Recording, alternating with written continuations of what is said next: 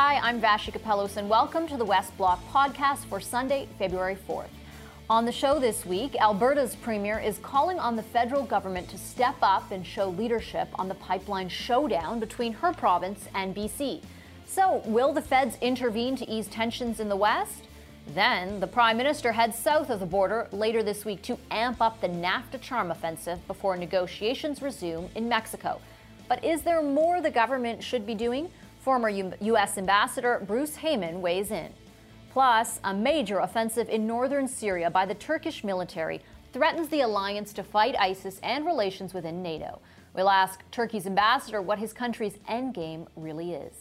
But first, saber-rattling. That's how BC Premier John Horgan described the latest threats from Alberta's Premier and his neighbour, Rachel Notley. The heated exchange came after BC proposed new restrictions on oil shipments via pipelines. So how did we get to this point? Here's your West Block primer. It's the West versus the West, and Justin Trudeau is caught in the middle of it all. Why can't we build pipeline from here? Edmontonians pleading with the Prime Minister at a town hall last week, asking him to make sure the Kinder Morgan Trans Mountain pipeline extension actually gets built. We have every right to protect our marine environment and our economy. BC is promising to do everything it can to stop that from happening, and Alberta is fighting back. We have formally suspended all talks to do with the purchasing of electricity from BC. So, what should the feds do? Or maybe the real question, what can they do? And joining me now is Natural Resources Minister Jim Carr. Minister Carr, nice to see you again. Thanks for joining us. Pleasure. Always good to be with you. Last week, the Prime Minister in Alberta, sir, said that, quote, we are going to get that pipeline built. How exactly is the federal government going to do that? Well, it's an approved pipeline from the Government of Canada. There was a long period of consultation, both by the National Energy Board and then by the government itself. There was a ministerial panel that crisscrossed a couple of provinces, went up and down the line, heard from literally hundreds of people and online tens of thousands. And after all of that consultation, the Government of Canada concluded that the Trans Mountain expansion was in Canada's interests. We believed that then, and we believe it now. Why is it in Canada's interests? Because it will create thousands of good jobs, because it will expand our export markets beyond the United States, because we at the same time announced a $1.5 billion ocean protection plan that's world-class. We have now co-developed with Indigenous communities a monitoring advisory committee up and down the line during construction. So we believe for all of those reasons that it's good for Canada. Given, though, what we heard from BC last week, do you admit that there's a difference between approving the pipeline and it actually getting built? Well, there are 157 conditions that the National Energy Board applied to the approval of the pipeline. Those conditions are now in the process of being met. If there are attempts at unusual or unnecessary delay, the National Energy Board has the tools available to make sure that these decisions are made in a timely way. The Government of Canada actually intervened in a motion to help ensure that that happens. So from our perspective, this is an approved pipeline. If the conditions are met, it should be built. So what qualifies first on that as an untimely delay, and what are the specific tools available to the NEB? Well, the NEB has its own process, and it will determine how it applies its process to particular conditions. Kinder Morgan has said to the National Energy Board that it wants to ensure that there are not unnecessary delays. It has given motions to the National Energy Board to consider. The National Energy Board has already dealt with two of them, one during which the Government of Canada itself intervened. It's in our interests, it's in Canada's interests to ensure that there are not unnecessary delays. So I understand that it's the NEB that decides, but as you mentioned, the federal government could potentially play a role in intervening. What would be the trigger? I guess what for you defines untimely or unnecessary delay in the Kinder Morgan case? Well, we'll have to see how this unfolds. People are asking a lot of hypothetical questions. What the Government of British Columbia has done is announced a consultation. Well, they're entitled to announce a consultation. We have had ours, and our consultation, as I mentioned a minute ago, was absolutely thorough. It was broad, and it was deep, and it led Canada to a conclusion.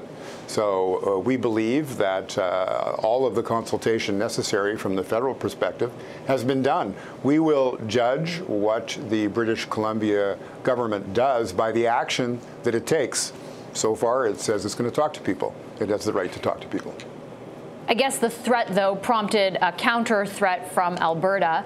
What do you, as part of the federal government, feel is your responsibility? Is there a responsibility of the federal government in wading into this sort of provincial battle that's ensuing? The government of Alberta is elected to look after the interests of Alberta. The same is true of the government of British Columbia, which has as a primary goal to look after the interests of British Columbia as they see them.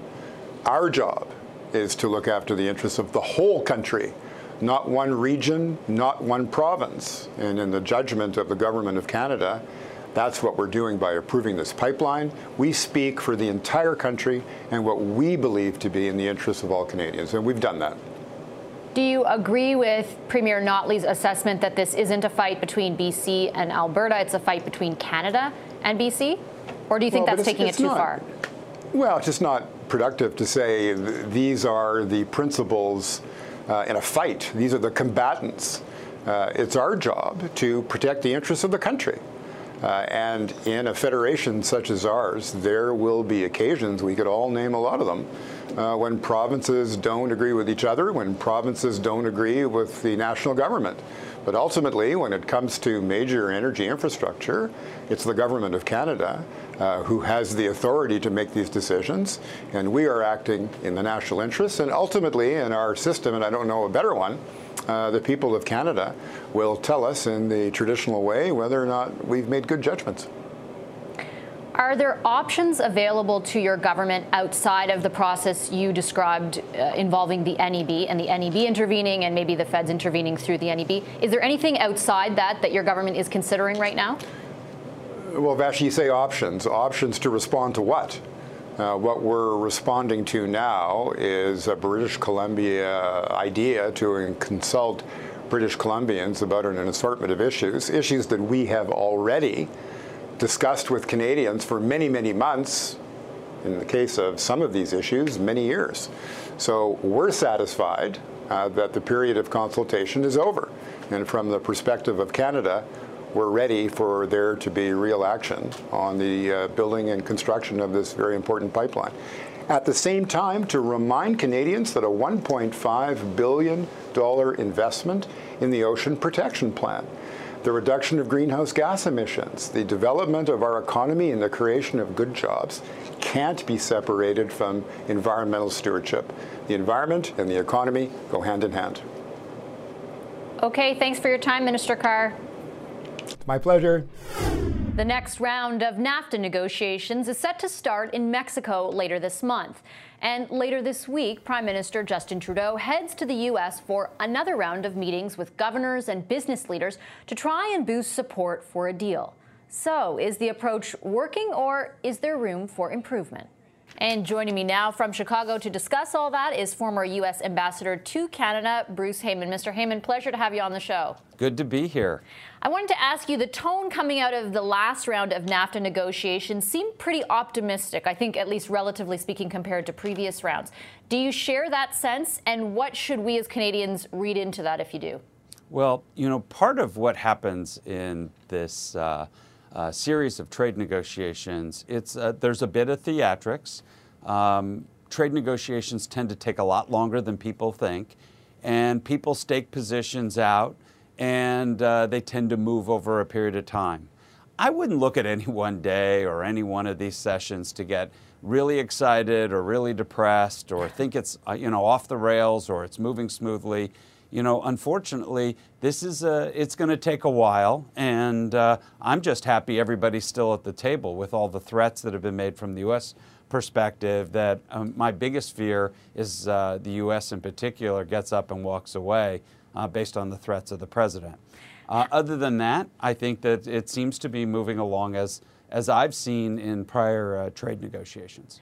You mentioned those threats and the fear of the U.S. walking away. How close to, how realistic a perspective is that? I would say based on rationality, it would be not at all close. Economically, the relationship we have with Canada and Mexico, and Canada, which I know so well, is so important to the United States. And, I believe NAFTA over a period of time have created jobs on both sides of the border, enhanced GDP growth, really improved ourselves not only on a trading basis, but geopolitically. The problem is that the president has made various threats over this last year and held up to them. He walked away, quit climate change in Paris Accord. He walked away from TPP. He walked away from the youth in DACA. And so quitting seems to be a mode that the president tends to do when the negotiations get tough or he doesn't believe that the U.S. should be in the realm that they're in. And he's threatened this with NAFTA. So my fear is, we have to take him seriously because he's demonstrated the, desire and ability to walk away from things. So part of the, sort of way in which our government is approaching that is to not just appeal to the president, but spread, have this massive charm offensive across the U.S. And the prime minister, to that effect, is heading south of the border next week. And I understand you will be meeting with him. Is that correct? Well, I'm going to try to attend. I will be in Mexico City in meetings on when he's in Chicago, but I'm going to try to connect with the Prime Minister's team and listen to him and his speech out on the West Coast. So that's the goal right now. But charm offensive, I wouldn't use it exactly, describe it in those terms. I'd talk about this as a partnership where our partner, Canada, is coming and enhancing and working on explaining the relationship and continuing to promote it and develop it. And the Prime Minister, the various ministers, business leaders, people from all parties in Canada have come together and come to the United States. Former Prime Minister Mulroney last week. So I would say everybody is working hard to illuminate the importance of the U.S.-Canada relationship. And I think that what Canada is doing is actually working because I believe it's promoting results of governors and business leaders and congressmen and women to stand up and say Canada is important to us. And I think I'm hopeful that the president and his team are taking note. If we're still hearing those threats coming from the president, though, of walking away, how effective is the approach that this government is taking, do you think, or how do we sort of rectify the two?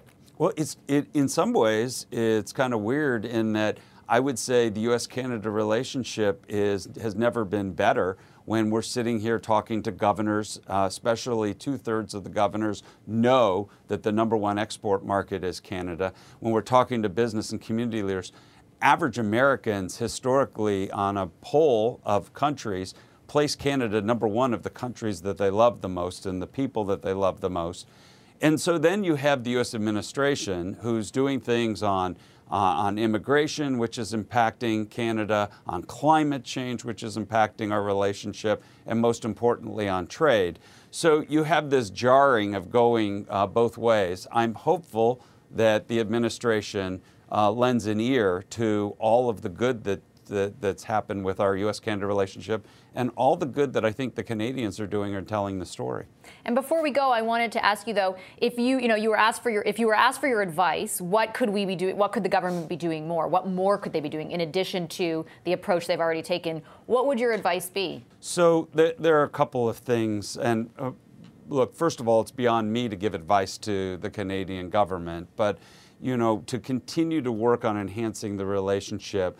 I would go directly to the American people. The term NAFTA is a toxic term, and I would leave that term and put it aside and not talk about it. I'd talk about the importance of the overall U.S.-Canada relationship that runs the full gambit of international cooperation, international military protection of North America and NATO, what we do in helping those that are disadvantaged around the world, what we've done together diplomatically, where we are as neighbors. I'd invite more and more Americans to come up and see Canada. What an amazingly beautiful country, easy travel for most Americans, and to come and visit and experience Canada. I would also work on changing this name, NAFTA. I think that unfortunately it's become a political punching bag of sorts, and if we can replace that name with something else, that we wouldn't get stuck on it, because at the base level, the president used that as a